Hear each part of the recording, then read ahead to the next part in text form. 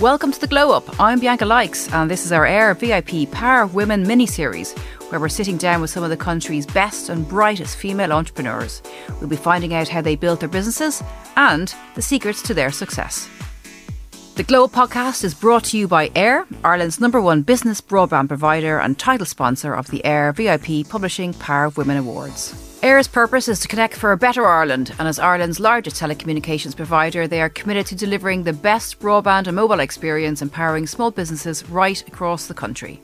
Power your way through the working day with Ireland's most reliable broadband speeds, only with Air Fibre broadband from just $34.99 a month. Pair that with the best 5G network availability on Air Business Mobile, and you'll stay connected wherever you go. To find out more about Air Business, visit air.ie/business, go into your local store or call one of their business specialists on 1800 220 200.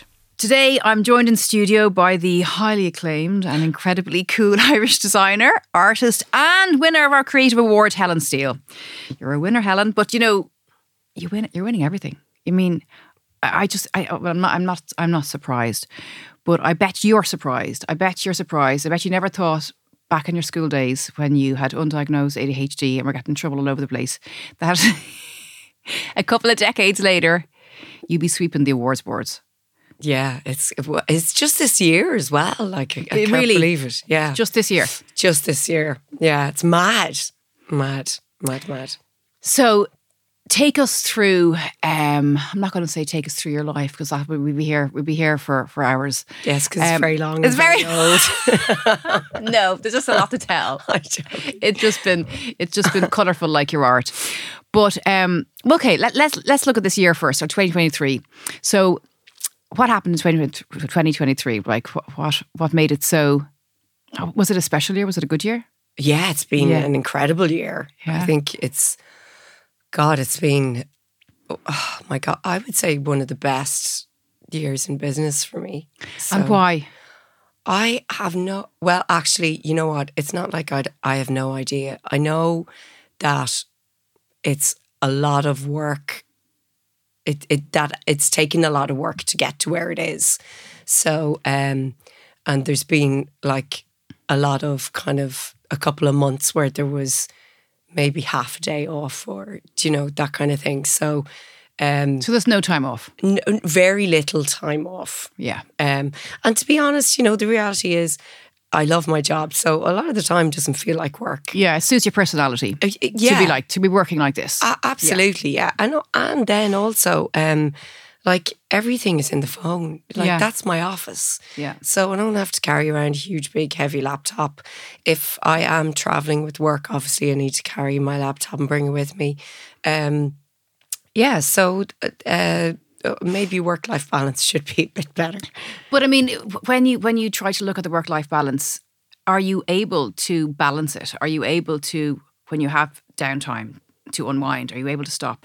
Oh yeah. You are? Yeah, like there are times that I will actually just be so wrecked that I'll just like be flat out, just flat on the couch, just watching crap TV with my crazy cats and my daughter usually and my son running in and out. But there are times that you just get so wrecked that, you know yourself, like would the ideas stop coming, you're not able to process and think properly, and then you just know, enough's enough. And you need the ideas because you need the visuals. Yeah. Because you have to create. It must be hard to marry those two together. The need to create because there is a commercial value attached to it. Absolutely. That's a tricky one, is it? Yeah. I think fear is the biggest driver. It's fear of how good is the next collection going to be? How good is the artwork? How good is the imagery? Do I have everything in place? Because I've kind of developed a really good routine. I have a fantastic team around me, amazing team in Duns. So I'm really lucky. My kids are that bit older. I'm not spending half a week travelling up and down on the roads. I'm quite cautious with my work travel as well. I'm not travelling to I'm not doing long haul as much anymore because I just think it's unnecessary. Everything can be done virtually from that end of the scale. So, so I think it's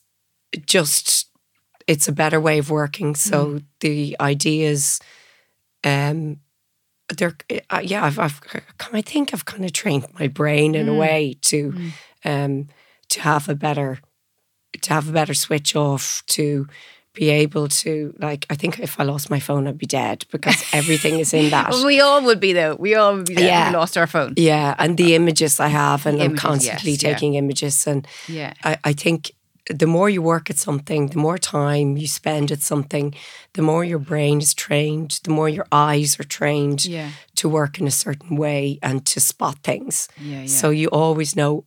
Like, you could nearly see it coming up. Yeah. There's times I nearly crashed the car, like, trying to take images. But that's why I find sometimes that, like, stopping then kind of breaks that continuum in a way, like. It does. Yeah. But the problem is, if you don't stop, then you're in trouble, because then you hit a wall. Yeah. But I don't know, I think I'm in a pretty good groove at the moment. I think I'm in a nice routine where it's just constant. Yeah. And the other thing is as well, like, I'm in the city, I can run in a park, or I used to feel, to be honest, feel frightened walking and running in the countryside. Not everyone is like that, but I am. I didn't feel safe, so I actually feel safer, believe it or not, running in the city, because there's loads of people around. And then I have a treadmill in the house, and I have like a table that sits over it, and I work from that as well as Can you run and write at the same time? No, God, no. Walk and write. Absolutely. Walk at a good speed. A good speed. Yeah. Now, you told me before that you need, what did you tell me? You need 20,000 steps a day? No, 10,000 steps. 10,000 steps a day to be able to, like, knock yourself off at night time. Yeah, and half of that needs to be a good run. Right. Yeah. And do you have to run and walk every day? Oh God, yeah. Oh God, yeah. And if you didn't, unless I'm sick, unless you're sick, yeah. Well, maybe you're off the hook today. Then maybe because you have a cold. I have. I've got a cold. Yeah. Right. So look, you mentioned Monaghan there, so let's talk about that for a moment. I've obviously been to your studio in Monaghan. Have, okay, yeah. And like going into it, it's like a secret. It's like a secret sanctuary. Do you think? Yeah, well, this is me looking from the outside in. Always wanted to be an artist. Can't paint for my life. Really? Yeah, yeah. Oh. Well, it's just the creative side of it. I just adore it. Paint pots everywhere. You know, paint drips all over it. Paint brushes. You in your overalls. Like, oh my God, heaven. I know for you, it must be, well, I know there's, as we spoke earlier on, there's a commercial side to it. Yeah. But it has to be a sanctuary for you in a way. And I know you said before that those painting days are your favourite days, where the business side is just a bit more of a challenge. Yeah. So is it a sanctuary for you? Oh, absolutely. Yeah, absolutely. And in fact, when I first moved to Dublin, I didn't have somewhere to paint. So I used to paint in my bedroom. And I used to get up in the middle of the night to go to the loo and sometimes slip over the paintings because I wasn't used to, you know, the room. I thought you were going to say slip a little paint on the canvas. If only. Being inspired in the middle of the night on the way to the Jacks. No. But to the right of my bed was like, there's an amazing, huge, big bay window, and that's where I used to paint in that. But there'd be a couple of times that there was such little room left that the paintings were edging over to near the edge of my bed. Yeah. And there were a few times that I stepped in paint and then walked it through the room and then back into the bed. It was just a mess. And I think I reached tipping point when I had COVID and I was just surrounded by the work and painting, and it was. What were those pieces like? Actually, they were. It was like some of this stuff came out last winter. It was last kind of December, January's collection with Dunn's, and I really liked it. Really? Yeah, it was mad. It was like when I was really, the first couple of days I wasn't able to do anything, but then as I felt a little bit better, it was kind of therapeutic as well because I couldn't leave the room. I needed to Was it darker because you love colour? Yes, they were definitely. You know what? The colour was definitely darker, a little bit more muted, more kind of renewable, kind of greens and kind of berry tones and that kind of thing. Yeah. Because you told me before that during times when you're not feeling 100% that you wear black. Oh, I do, yeah. Yeah, and you went through a phase of wearing black, whereas now it's colour. Oh, yeah, definitely. Yeah. Oh, I lived in black for, I'd say, a good 4 or 5 years. Yeah. But you know what? Black is a powerful colour, though. If you really want to, if I really want to concentrate on, say, the admin end of things, I'm usually in like the black soft touch tracksuit that I wear, top and joggers that we create with Duns, because it's so soft. You don't even actually. You feel nearly. You don't even know you're wearing anything. It's like a second skin, and there's no kind of, because of the ADHD, I'm easily distracted. Yeah. So there's no distraction. So I do find it a powerful colour. You can disappear in it. Well, it's a shade, but I do find it powerful. You can disappear in it. Whereas with colour, you definitely brought to life. I mean, it's a shade. Black's a shade, not a colour. Black and white are shades. They're shades. Why? Because there's variations of them. Yeah. Well, there's variations of lots of different colours. Yeah. Well, what's a colour then? So there's the 3 primary colours, which all other colours are made up of. So red, blue, and yellow. Okay. And every other colour is made from that. Now, tell me about the first time that you remembered painting. Oh, I think my mum, because I was so hyper. I think I was the first kind of mad. My older younger. Were you a nightmare? Did you drive everybody mad at home? I did, because I couldn't regulate myself to even go to sleep. Everything was just too stimulating or frightening, or and to be very honest, we grew up, like, the house we grew up in was built in the 1850s. It was haunted. Like, I remember the telephone wires. Do you remember the old school telephone? Yeah. They used to swing by themselves. Stop. I swear to God, like, there's so many of my friends used to tell me that house was definitely haunted. There was so many things that happened, like presses used to open by themselves. I remember my brother said he got pushed out of the bed one night, no one else in the bed. There was one particular room that was definitely haunted. So, to be fair, like, I actually slept, this is so bad, with a crucifix under my pillow for literally, I would say, 16 years. So maybe there was a reason why I was scared in that house and couldn't sleep or regulate myself. But my mum used to give me colouring in pencils when it was raining to kind of just get me to concentrate on something, get me to calm down. But one memory that definitely sticks with me was and I didn't know at the time, it was in junior infants, and we were painting for, like, cause in Montessori and junior infants, you're always painting as a young kid. You're always like with crayons, and you're getting murdered for putting crayons on the walls, which are a nightmare to get off. And but I do remember being in junior infants and making this kind of, trying to do a beach, and everyone else's beach was fantastic. And of course. And I got too excited and carried away, and I was like going mad with the colour, and then I ended up with this big brown blob, and I was like, well, that's a fucking mess. And then I was there, you know what, I probably need to I can't just, everyone else's is so good. So I remember thinking on the spot, going, okay, I've got to put a story around this. So I had like all these little kids going to this big mad rock that was basically just a mess, with balloons, and it was called the Balloon Rock. I mean, and that's what I called it. But I ended up winning the Texaco art competition with my brown blob. Couldn't believe it. Couldn't believe it. And do you remember This Is Your Life? Yeah. I remember when I was given the award thinking, oh my God, this is your life. Isn't that crazy? Mental. That is crazy. So that's like that is a memory that really, really sticks with me. And I think that is one thing about creating art. It's the actual creation and where it brings you, both like mentally and creatively. and you're working in unison with something else, with another medium. So sometimes you mess up, and it's what you make of that mess. It's like life. It's incredible. You fall down and you get up, but it's about what you do with the mess. This is your life. That is startling. Oh yeah, no, that's just insane. It reminds me as well of a story. In this studio, I interviewed Deirdre O'Kane last year, I think it was.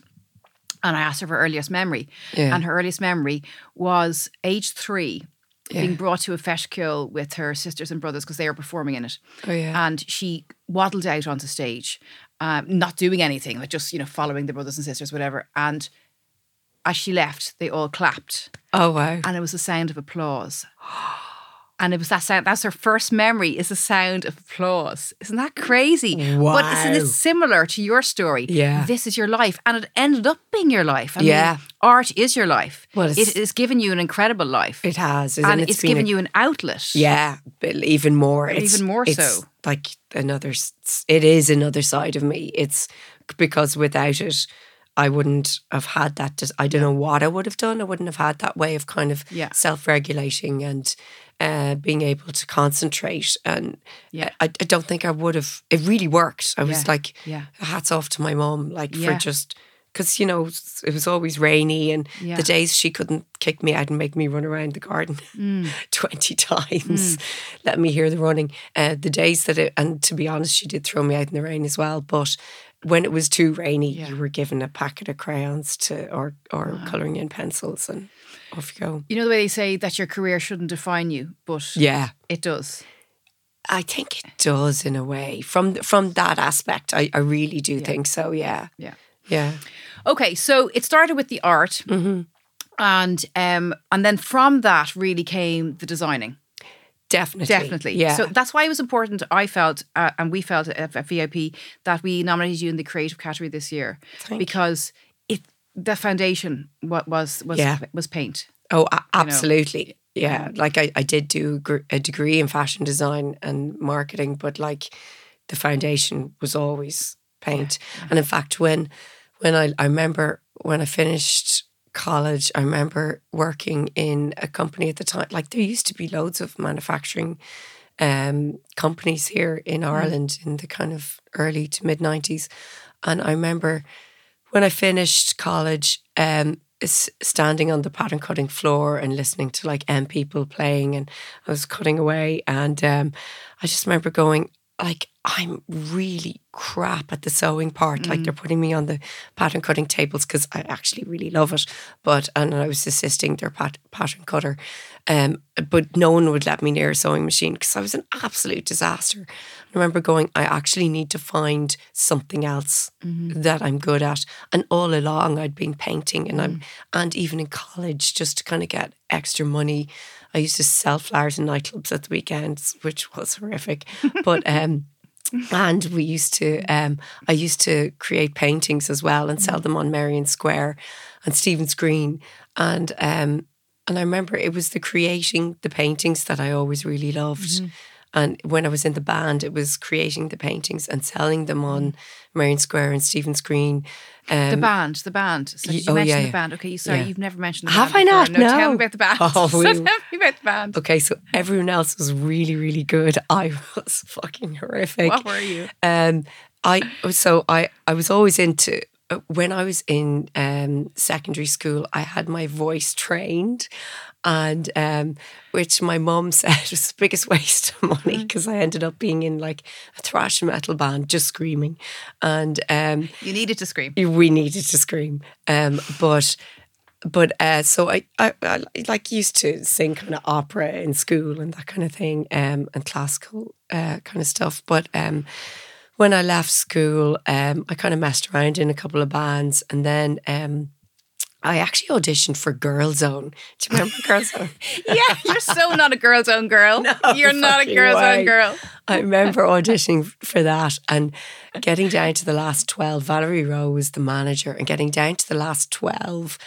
And I remember we got contracts from Polygram Records at the time, and I was like, oh, fuck, this is amazing. And I remember my dad was going away, and he goes, you signed that and you're out of the house. There's no get out clause. It was kind of pretty prohibitive. It was standard music recording contract for someone who's like not creating the music or so I remember going, oh God, okay, fine, because like I kind of need somewhere to live. So that was the end of that. That was the end of that. But that kind of got me interested again. And then there was a friend of mine, her brother played the guitar, and he was in college with this other guy who was a drummer, and his next door neighbour was really good at the bass guitar. So yeah, we were in a band for a few years and we gigged around. We were really bad. They were amazing musicians. I used to sing off key, screech, scream. Were you the mate with the lead singer? Yeah. So the lyrics were utter like diarrhea. But it was really enjoyable, like, except for one time I do remember we were playing in what's used to be Eamon Dorans, was it? Yeah. We were playing there and someone, we were always backing up someone. And I remember someone urinated into plastic glass and threw it up on the stage, and I just remembered the speakers were really warm and the smell and just going, why am I doing this? Why, But it was great fun. Really great good experience. fun. Great experience. Yeah. Anyway, I rudely interrupted you there when you were talking all about cutting on the floor.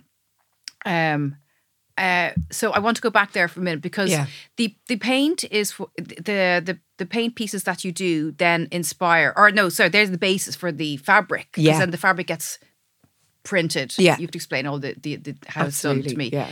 And then we see all your pieces in costume online on your website, and then also in Dunnes Stores, all the athleisure wear stuff. Yeah. So that side of your work is very kind of business driven, I suppose, in a way. So trying to marry that creative side with that business side. How have you managed to do that? God, a wing and a prayer. So bad.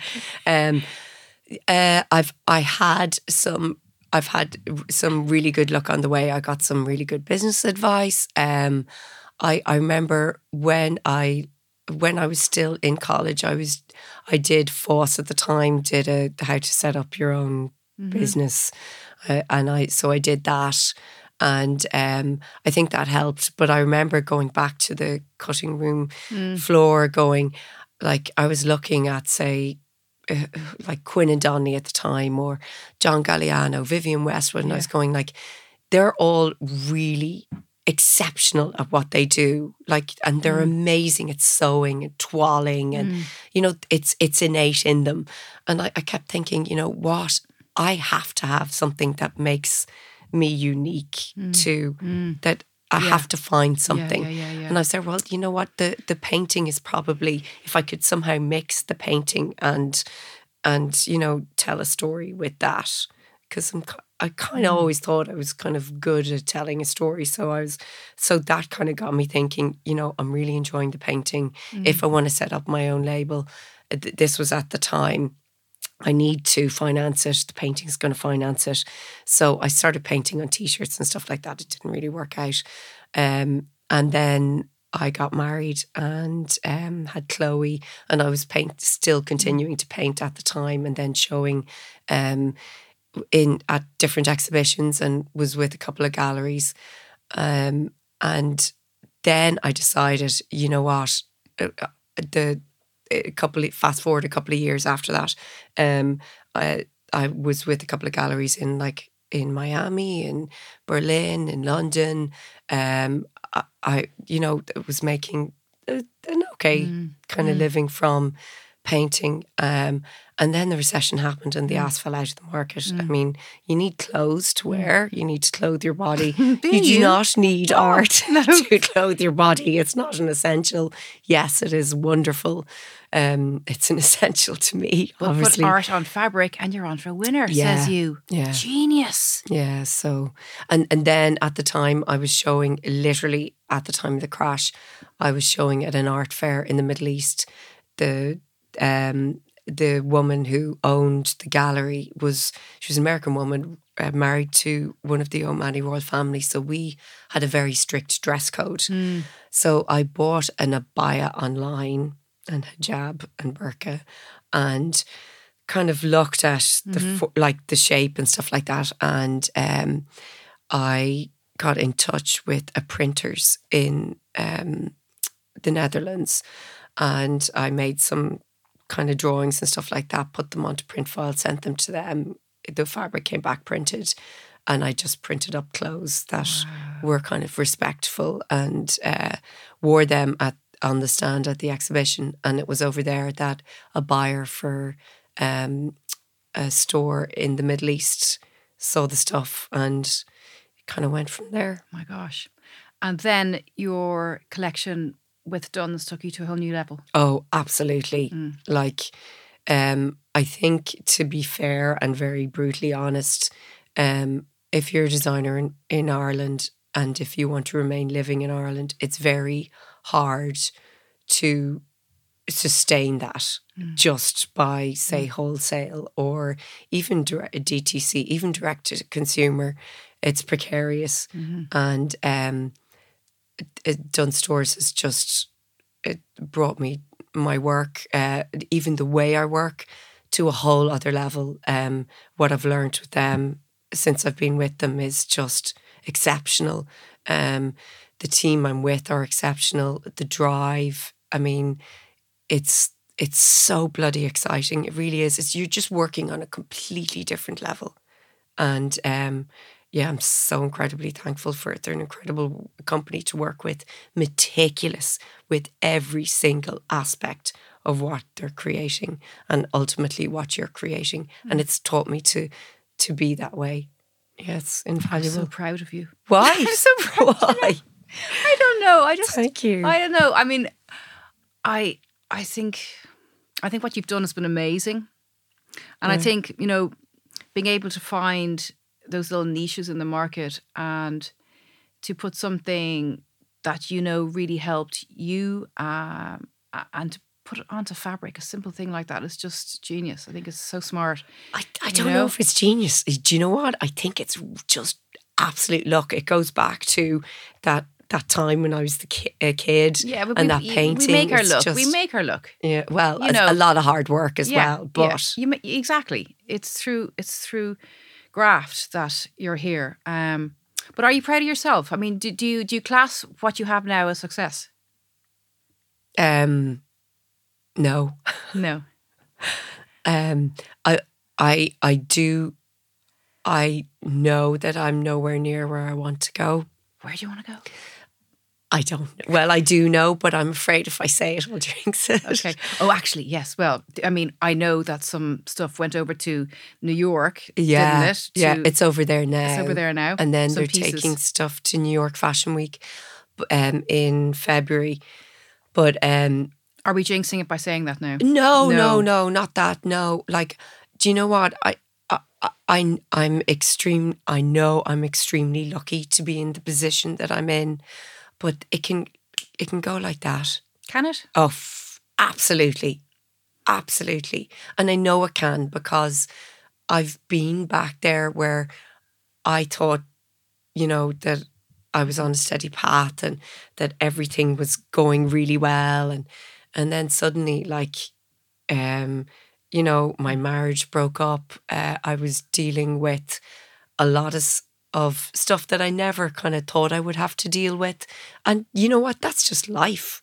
But, and then my investors pulled out and I was left with nothing. It was just back to scratch. You know, I had my kids, and obviously that is the most important thing in my life. And it really made me realize what is important. But at the same time, I was there, right, well, how can I start? And at the shame that I felt, you know, the investors pulling out, and I'd really good friends who like didn't charge me for photography or makeup or styling, and so I was able to, and then I was able to like to scrape together enough to make a collection. Costume were amazing, and so, you know, everything was really, really small. It was tiny. And all I could do at that time was just look after my kids, mind my kids, and just try and grow this tiny little like bud again. And then I just kind of struggled for a couple of years to try and make things work and make ends meet. And then Duns came along and my life changed. And now you have a flower factory. A flower factory. Yeah, that's really sweet. Yeah, that's a good way of looking at it.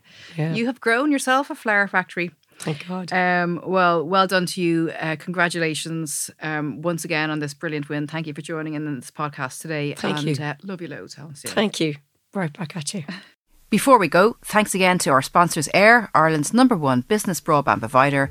Head over to air.ie/business to find out more about their unlimited business broadband from just $34.99 a month.